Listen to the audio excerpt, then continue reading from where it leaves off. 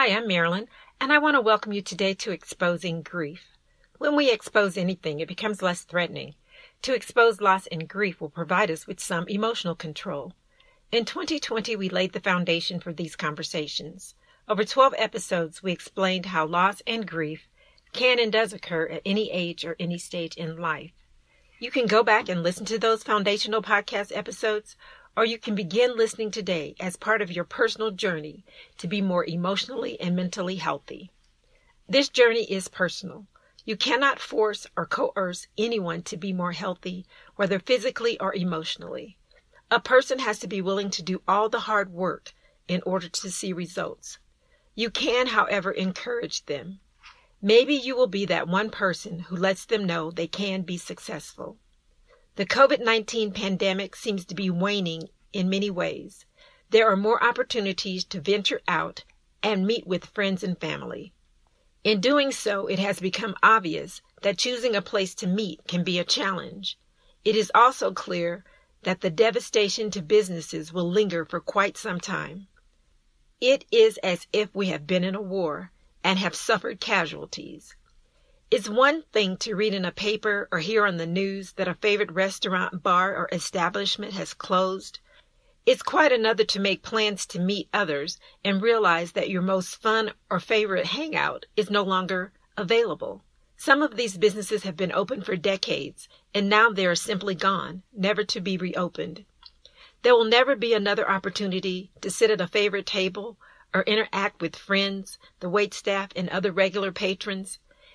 It was taken for granted that our children and children's children would be able to enjoy these same establishments. But some of these familiar places are now gone, and the thought of those losses brings sadness. Sure, we can go to new places, but it takes time to locate just the right one where the food is consistent, the waitstaff is friendly and non-transient, and the atmosphere is welcoming. Many times we don't realize how important a location is until that location no longer exists. With all the changes since the pandemic, in many ways we are starting over. Starting over has its own challenges. The familiar is like a comfortable pair of shoes or cozy sweater. Anything new has to be adjusted to in some way. Each person has to find their own way of resolving the feelings of loss and sadness. For me, it has been a process to understand that I will no longer be able to go to the place where my late husband and I had our first date, or even the place where he proposed. Both places are now closed and will not be reopening. Sure, I have the memories, but the physical location just made me feel a bit closer to him. I know I'm not the only one experiencing these feelings. We are each a work in progress, and talking about our feelings does help a great deal. One other thing this pandemic has done is divide friends and family. Many forgot who the real enemy was, and we turned on each other. In some instances, relationships will not be restored due to words that cannot be taken back.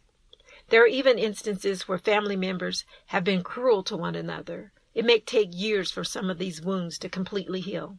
Even though I have never been in a war, my imagination says this pandemic is a close second.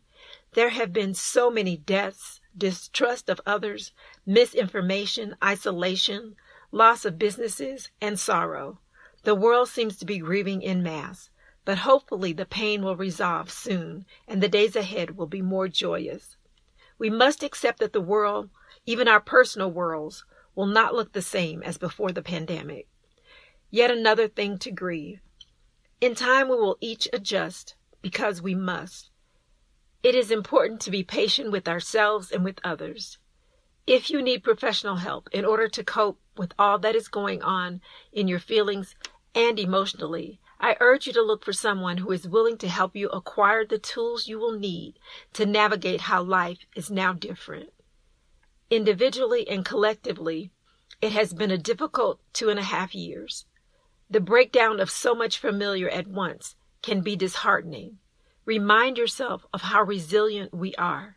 I am confident we as a people, the human race, will come back stronger than ever if we don't try to sweep all that has happened away as if it was some kind of nightmare. The pandemic has changed us, and that is okay. We just have to find a way to move forward. in a healthy way. It is important to look at these years from a mental, emotional, physical, and spiritual perspective. All will be relevant to our future success as a world of individuals who are dependent on one another. I give us a 100% chance of making it. These conversations about loss, grief, and emotional well-being are necessary and perhaps well overdue. Be a part of these important conversations. I want to thank you so much for joining me today. I hope to visit with you next time on Exposing Grief.